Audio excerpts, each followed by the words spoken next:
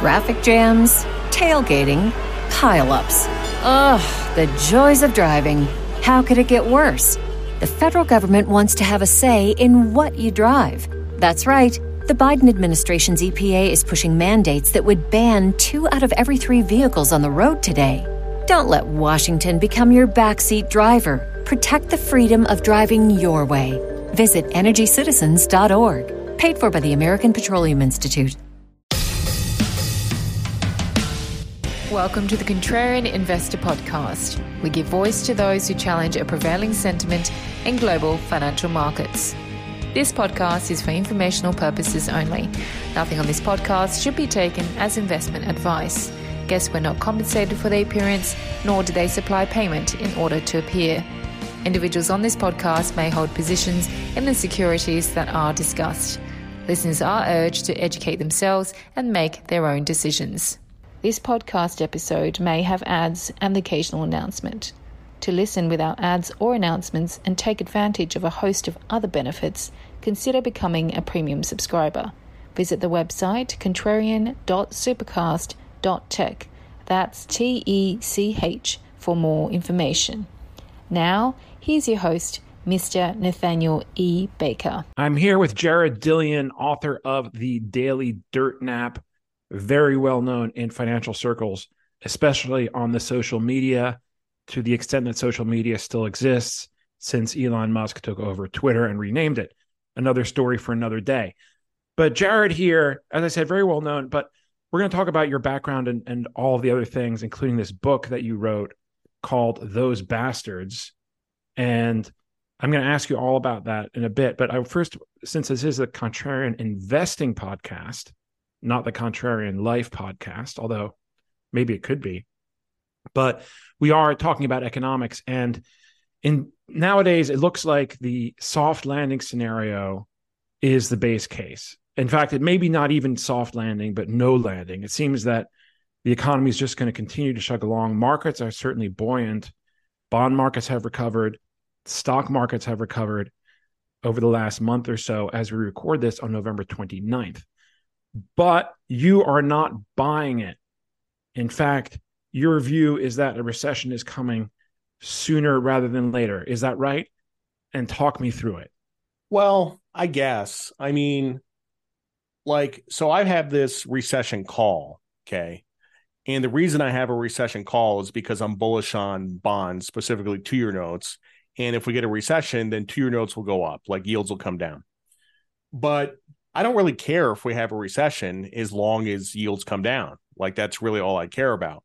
What we've had in the last couple of days is some Fed speakers, most notably Christopher Waller, who have basically brought forward a bunch of rate cuts into the future. And if you look at the history of this, like first, the first rate cut was priced into August, and then it was priced into June, and then it was priced into May, and now it's becoming consensus that it's going to be March.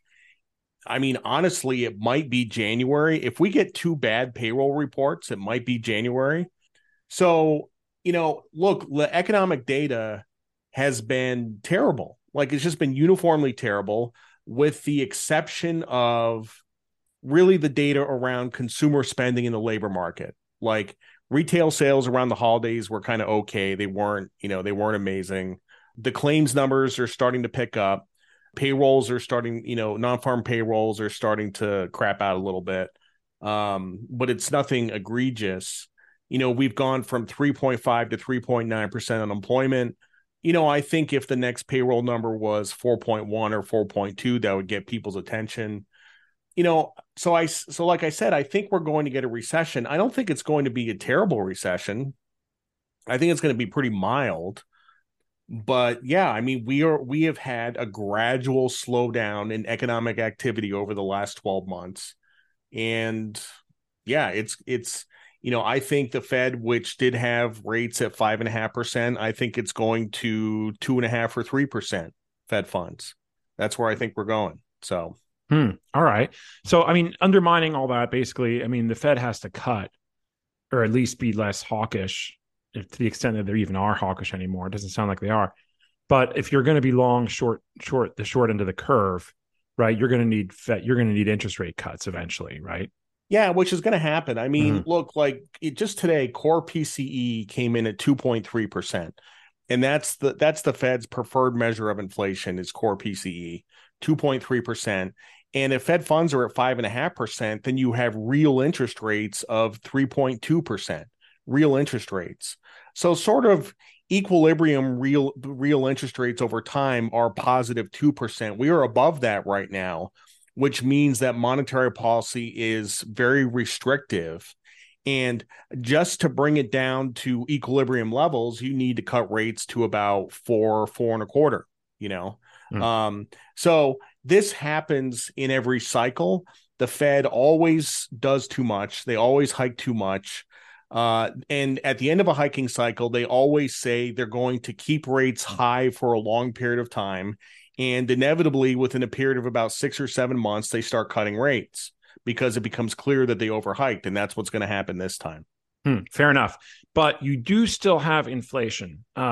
It's come down a lot, no question, but it is not yet at the 2% level where the Fed supposedly needs it before they can cut rates. I mean, you mentioned the core PCE, but that's a quarterly, right? It was part of the GDP report, isn't it? Yeah. And the monthly one we get tomorrow.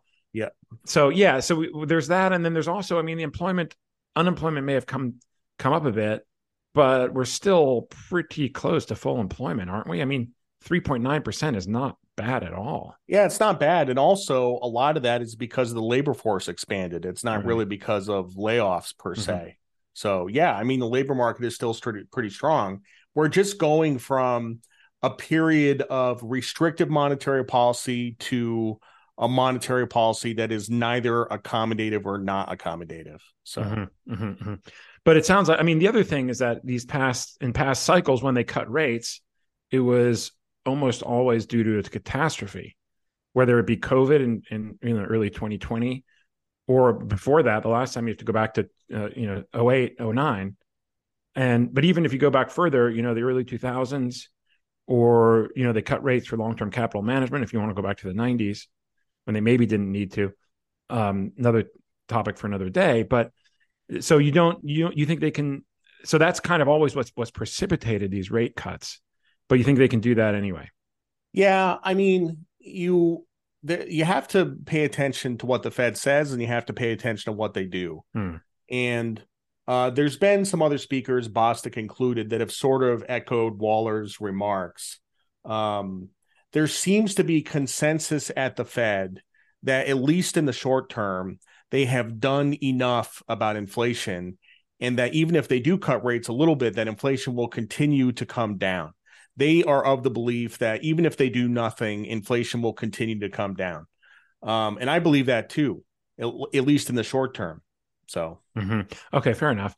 I mean, lastly, though, you still have Jay Powell, right? And maybe he's the last hawk standing there, but he is known to make some comments that maybe are a little more hawkish. And he did this a couple of weeks ago, not at the Fed meeting, but afterwards at some speech. And he managed to spook the markets for a day. But and he speaks on Friday, supposedly. So do you think there's a chance that so you really think the Fed is settled on this? You don't think there's any hawks left standing there? No, I don't believe that. I mean, within the 19 members of the Fed, you have 19 different opinions, and Jay Powell has been the hawk for sure. And pretty much at every Fed meeting for the last 6 Fed meetings, he has said something at the press conference that has tanked the bond market, Right. And some of it is boilerplate. He makes comments like the Fed has to be vigilant about inflation, just stuff like that, which is pretty boilerplate, but which is a hawkish thing to say and is interpreted hawkishly by the bond market. I don't think for a second that the Fed is complacent about inflation. I think if you saw inflation start to tick up, for example, you would see this entire trade reverse. Yeah. But like you said at the beginning of this, I would say in the last 2 days, yesterday and today, we have kind of reached that soft landing consensus, and the bond market has rallied a lot. So yeah. So I guess it would maybe buying the dips in the 2-year these last couple months would have been a good move. Sick of me yet? Become a premium subscriber and avoid all ads or interruptions. Other benefits as well. Visit contrarian.supercast.tech for more information. So obviously the risk, one of them with bonds, is inflation. And so, okay, so over the short term, the Fed's reached, they're done hiking rates, and there's, the next move is to cut. So, but over the medium term, wouldn't that kind of couldn't that bring inflation back into the picture? Wouldn't that be a concern if you're a long-term holder of short-term paper? Well, I mean, the answer is yes, but very slowly, right? And, even Larry Summers sent this chart around. There was a chart going around Twitter, and people didn't really pay attention to it until Larry Summers sent it around. But it's a chart of inflation in the 1970s. And basically, in the 1970s, you had three waves of inflation. You had CPI get up to about 4 or 5% in 1969. Then it came down. Then it went up again in 1973, 74 to about 7 or 8%. And the Fed responded to that, and it came down. And then at the end of the 70s, it obviously came up to like 13, 14%. So you had three waves of inflation. And a lot of people think, and I also think it's a possibility, that the same exact thing could happen this time. And one of the reasons I believe that's possible is because even though we've succeeded in bringing inflation down, there exists an inflationary psychology in the general population. Like, people believe that there is still high inflation. Part of the reason they believe that is because they have a static view of prices. They go to the grocery store, and it used to cost $150 and now it costs $250, and they still have memory of when it cost $150. So they think that inflation is really high. But Wall Street people look at it as the rate of inflation, and the rate of inflation has come down from 9% to 3%. So we've done a lot. Mm-hmm. So, but we still have this inflationary psychology. And if people believe that prices are going higher, they will act in such a way that will make prices go higher. So, yeah, I think it's very possible we could have another wave of inflation. We haven't done enough to break the psychology. And in order to break the psychology, you need to cause a recession severe enough that actually causes deflation, that brings prices down. And the Fed has been unwilling to do that. I'm not saying whether they should or shouldn't, I'm not making any normative statements about that, but they didn't do it. And I think it's very possible that in a couple of years we could be dealing with inflation again. Mm-hmm. But for now, that doesn't concern you from buying treasuries. No. Right. And you think it's a better investment now than stocks or other assets? Yeah, absolutely. I mean, look, I've been pretty public on Twitter that over the last 3 months, I've built a pretty large position in 2-year note futures. And that's, this week that's paying off. So, yeah, I mean, like I said, I think we'll get a mild recession. I think there will be a bunch of rate cuts, probably more than people think is possible. Mm-hmm. I don't think people are really thinking about 2 or 3% Fed funds right now, but I think ultimately we'll get there. So yeah. Well, people sure weren't thinking about 5% Fed funds back in 2020 or even 21, right? And look what happened. Very interesting. All right, Jared Dillian of the Daily Dirt Nap. I want to take a quick break and then come back and ask you some more stuff about your background, about this book, and some other things. If you are a premium subscriber, you will not get the break. So don't touch the dial, and we'll be right back. In fact, we already are. Everybody else, to become a premium subscriber, visit the website contrarianpod.substack.com and sign up. We hope you're enjoying this episode of the Contrarian Investor Podcast, where we give voice to those who challenge a prevailing narrative in global financial markets. Consider becoming a premium subscriber. For $9 a month or less, premium subscribers receive a number of benefits. Podcasts are posted immediately after they're recorded. Transcripts are made available within 24 hours. Premium subscribers get direct access to the host, and of course, there are no ads or interruptions. Visit contrarian.supercast.tech for more information. By the way, you don't need the .tech suffix to get to that website. .com will do the trick. And we also have a Substack where you can sign up for the same prices, same benefits, same details, contrarianpod.substack.com. So if you already have a Substack account and use it, or have the app and use that, that's probably the best way to go.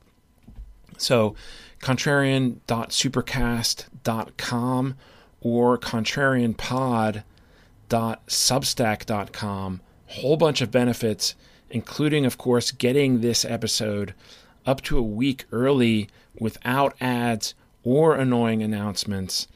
And you also get the Daily Contrarian briefing and podcast that is released every market day morning at 7 a.m. This is a contrarian take on the events of the day ahead and what is likely to move markets, such as economic data releases, earnings, and other things. It is really good, and that is completely unbiased, of course.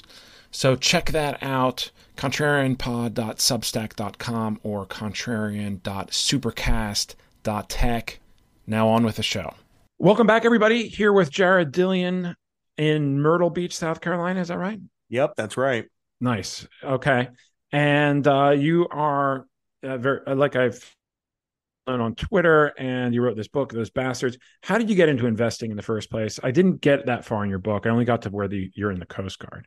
So yeah, so I used to be in the Coast Guard, and I'll tell you Coast Guard Academy. You did that right after high school up in New London, yeah. Right? Mm-hmm. Yeah.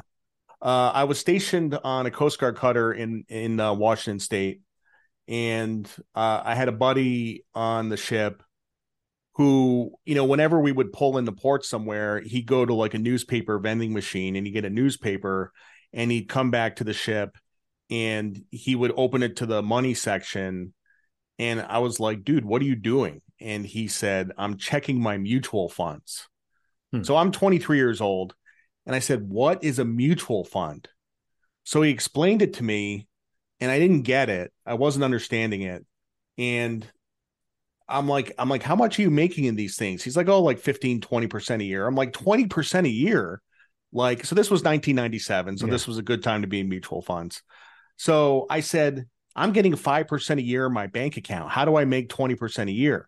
So I was motivated by greed, and I went to the bookstore in town, and I got the first book I bought was A Random Walk Down Wall Street. And I bought some books on mutual funds. And I started reading about this stuff. And that's when I started investing.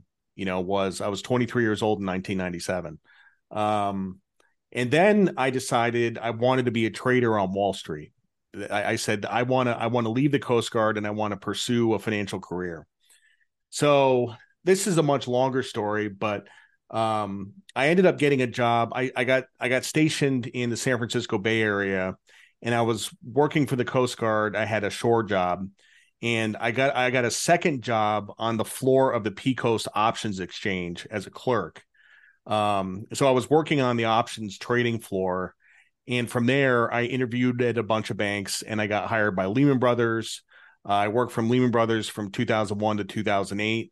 Started off doing index arbitrage, and then I did ETF trading, and had a great career there. And after that, I quit and started the Daily Dirt Nap. Wow, that was not long ago that you started it. That's interesting. Yeah. And it's now on Substack, right? Or no. Okay. No. It's its own thing, right? Yep. And was it always just online, or were you at some point sending out physical copies? Well, I've never sent out physical copies. It's always been online, but I can tell you in the beginning, I was taking orders via fax. Yeah. Well, my career started, we were actually physically putting together newsletters. This is in the early 2000s, and sending them out to people. We'd put them mail on Friday, and people would get them on Monday at their desks. Yeah. That's wild. So, but now, so this newsletter obviously is just, it's basically it's not investment advice. It's just your thoughts on the markets and on other things mainly. So then how did you come to write the book? Well, so the book that you have is my third out of 4 books. Okay. So the first book was Street Freak, Money and Madness at Lehman Brothers, which was a memoir about working at Lehman Brothers. That got published by Simon and Schuster in 2011. Okay. And then in 2016, I published a novel called All the Evil of This World. And then you have Those Bastards, which was published this year in April. And my fourth book is coming out in January. It's called No Worries, How to Live a Stress-Free Financial Life. And Nice. That's being published by Harriman House. Right. Oh, okay. Wow. Okay. So I was not aware of this. Do you know this guy, Larry McDonald? He was at Lehman. I know him well. Yeah. Yeah. I interviewed him when I was at Bloomberg this is right after 08, 09, because he wrote that book. Colossal Failure of Common Sense. Yeah. Yeah. So what was that like at Lehman Brothers? It was an amazing place to work. I mean, like lots of super talented people. Like people kind of throw around the word entrepreneurial, but like it doesn't really capture what was going on there. Like if you had an idea of a way to make money, you did not have to ask permission. Like you just did it. And Right. if it worked out, great. And if it didn't work out, then who cares? At least you tried. Like there was no bureaucracy. I mean, there was compliance. Like we did have compliance people, but like there was none of this oppressive bureaucracy that you typically get at a large bank. You know, it was very flat. So Not just large banks, you get that everywhere nowadays. Yeah. I mean, that's pretty much. Yeah. But then you have the head of it, a guy by the name of Dick Fold. And what was he like? I only met him once or twice, you know. He wasn't a super friendly guy, you know. I think everybody knows his reputation by now. Yeah. The gorilla. The gorilla, yeah. He was an imposing figure, you know. But you know, ultimately, you know, Lehman Brothers obviously has this like uneven reputation as the bank that crashed the economy and stuff like that. It really was because of the actions of a handful of people. You know, it was Dick Fold and Joe Gregory and a couple of people at the top that were driving the investments into real estate and mortgages.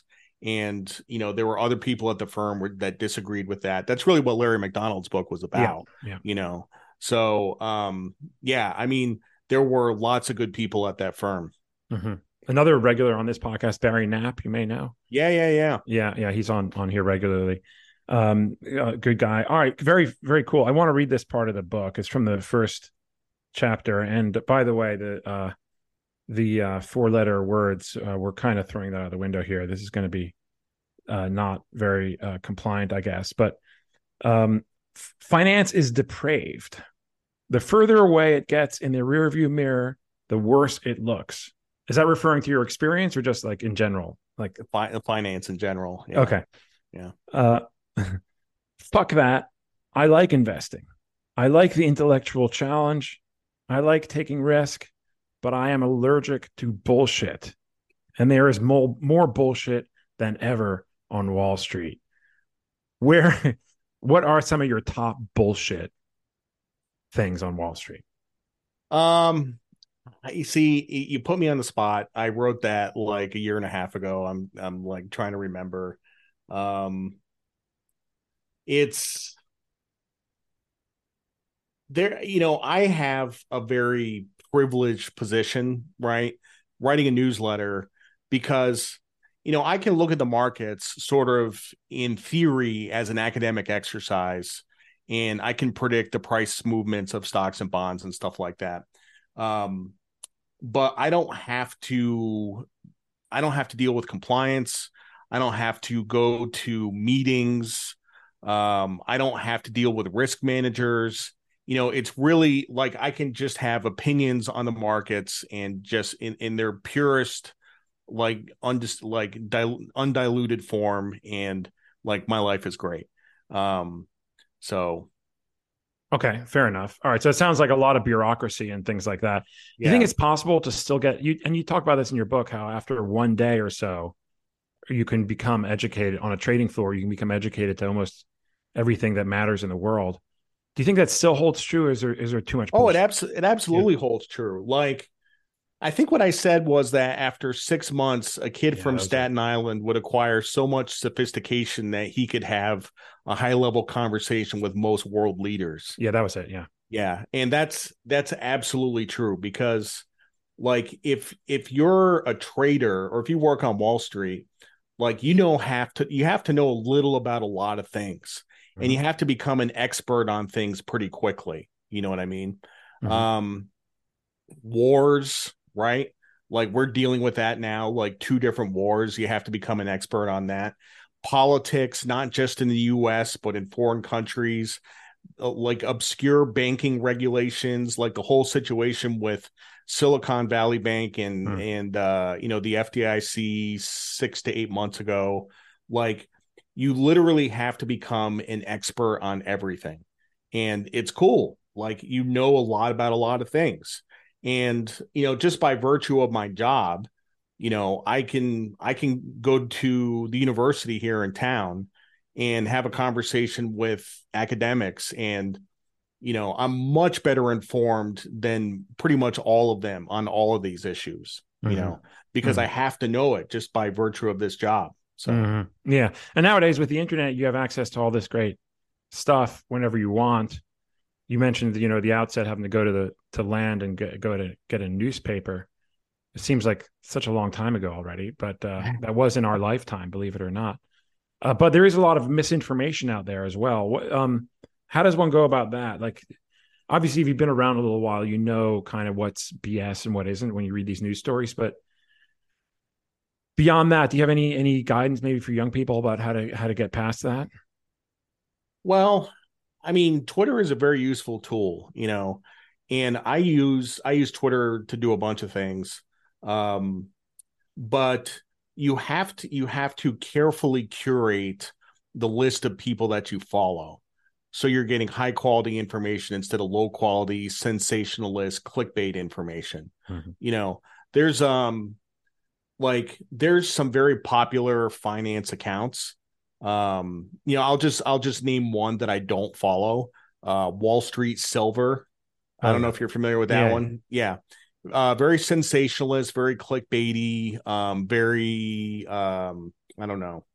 I just you know, I don't follow stuff like that. Like I follow, you know, basically all the news outlets and the good journalists. There are some bad journalists, but the good journalists. And you know, I curate my feed very carefully. Mm-hmm. So And you think that Twitter/X is still a good resource now? yeah, I mean, look, like it's changed a lot since Mm-hmm. the Jack Dorsey days.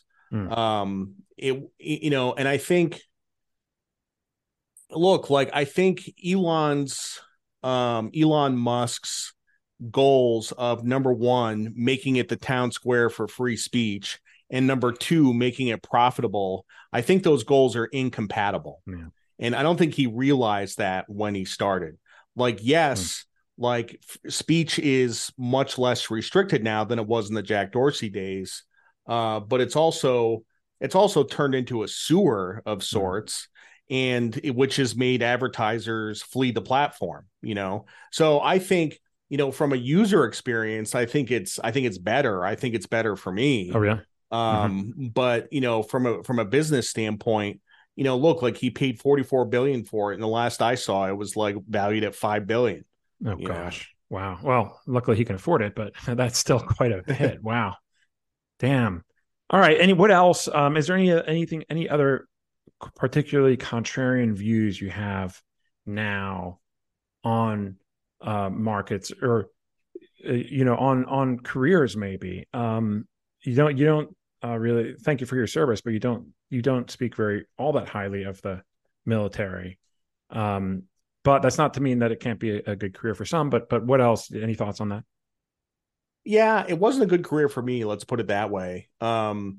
Like, I guess you know, there's a phrase that's kind of thrown around a lot today, and it's kind of lost meaning. But somebody who's a divergent thinker, you know, Mm, I guess I'm a divergent thinker, you know, like I my personality was not well suited to being in the military.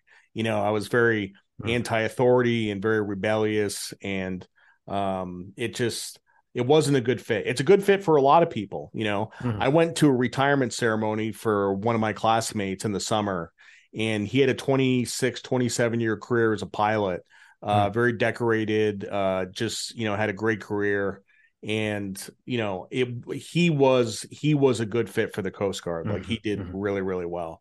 And I made the right choice. I got a free education at the academy, and I served my 5 years, and I got out and I did something different, So you believe there should be some kind of mandatory conscription, maybe not conscription, but some kind of something for kids? No, I don't. I don't. I strongly disagree with that. I think that the military and the government has to compete for talent with the free markets, just like any other business, right? And you can compete for talent a bunch of different ways. Number one, you can pay more, right? And, government jobs and even the military pays reasonably well, but aside from the economics of it, if the military or the government is viewed as a reputable or honorable place to work, then people will be attracted to it, so I think it attracts a certain kind of person, but no, I don't think there should be any mandatory service or volunteerism or anything like that. So there's nothing like, okay, you can't, like in Switzerland, they used to have mandatory military for everybody. And now they're like, well, you can do civilian service, which means basically anything, but at least as long as you're doing something for like a year or two or whatever it is. So you don't like that either? No. Okay. Fair. No. What about 4-year colleges? What about them? Yeah. Do you think that they still have a place in today's world? Well, I think there's too many of them. Yeah.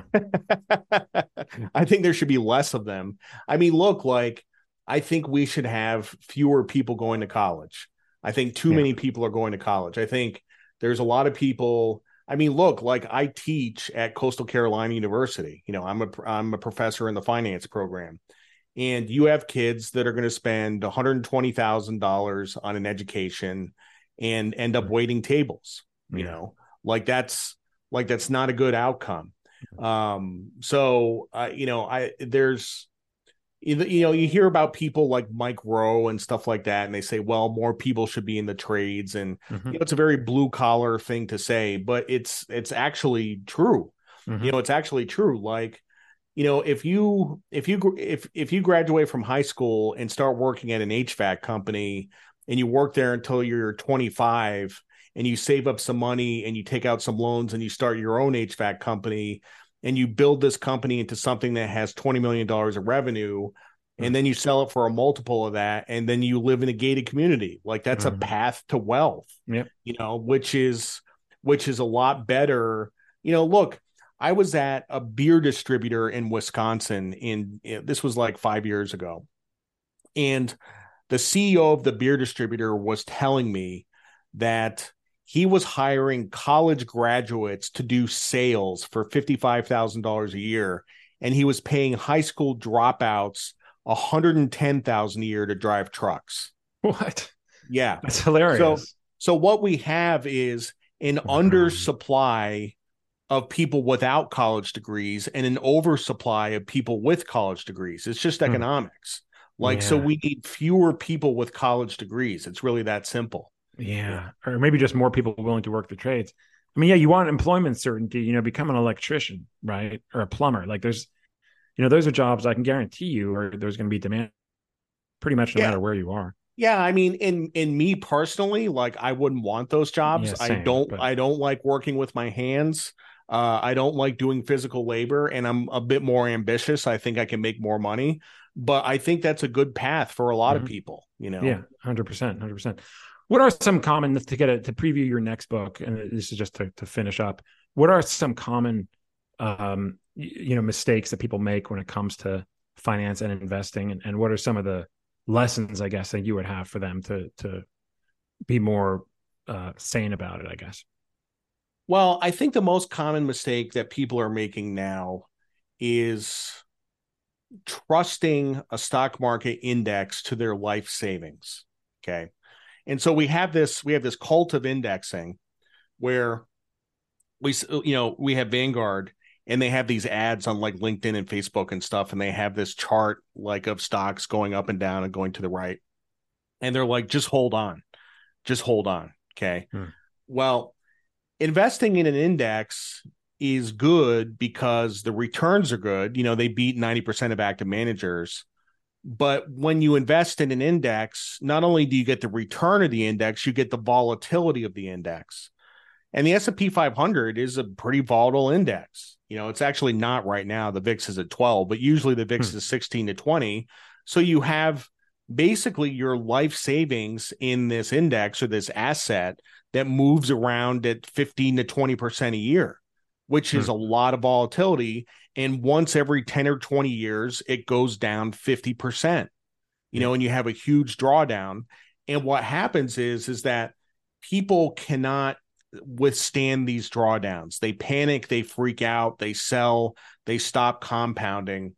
And the one thing I'll say is that it doesn't really matter what you invest in. It doesn't pick something, pick real estate, pick energy, pick financials, pick the market. Doesn't matter what you're invested in. It matters that you stay invested, that you keep compounding over time. And if you're in this asset that moves around 20% a year and you get shaken out once a decade and then you have to buy it back higher and you stop compounding, like that's not a recipe for success, Right. Yeah. But you do think that individual stocks there's still a reason for it? Well, I mean, you can invest in individual stocks, but most people, when they invest in individual stocks, they open a Robinhood account or an E-Trade account, and they're sort of like, degenerate trading, like tech stocks, and they end up losing money. Like the dirty secret of the online brokerage business is that when somebody opens an account, they put $25,000 in 10 years, all the money is going to be gone. All the accounts go to zero over time, because people, they don't invest, they just screw around. Like if you're going to invest, put in $100,000, buy 30 stocks and then hold them and don't sell them. There's that story from Fidelity, and this, I don't know if this is a true story or not, but this was a story that was going around like 10 years ago, that Fidelity did a review of they basically did a review of all their accounts to find out which accounts were the top performing, right? So they had all their millions of accounts and they filtered it out and they found these top performing accounts. You know what they all had in common? They didn't. The people were dead. That is ridiculous. Well, that makes sense because you can't touch it after a while. Yeah. That's crazy. Wow. Well, hang on. If they're dead, doesn't that get handed over to somebody else? Like, isn't there some like process for that? Yeah, I mean, if Whatever, you have to list a beneficiary and right, yeah. But they're still that's. I mean, that tells you something.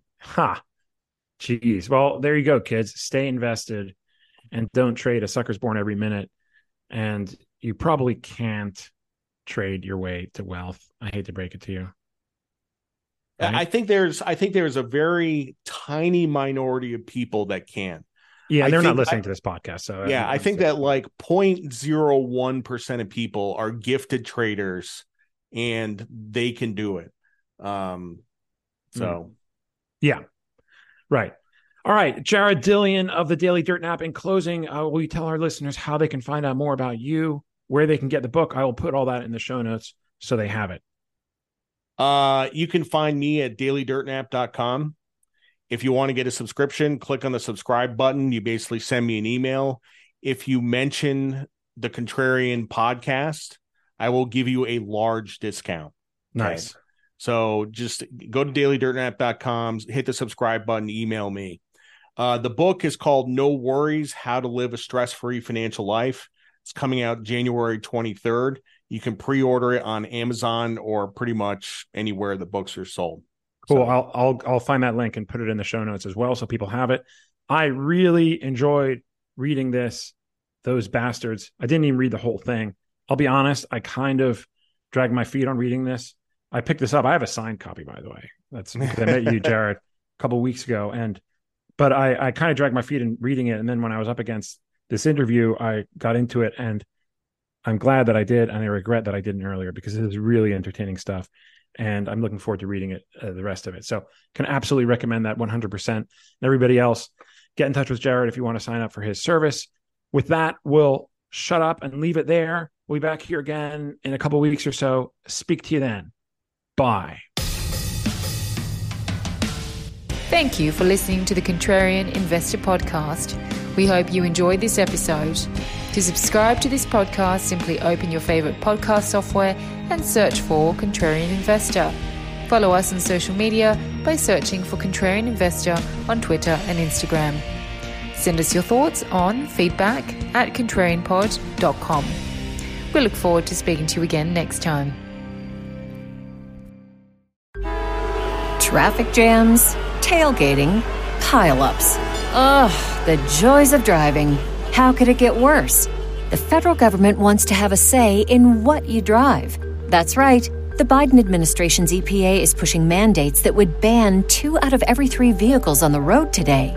Don't let Washington become your backseat driver. Protect the freedom of driving your way. Visit EnergyCitizens.org. Paid for by the American Petroleum Institute.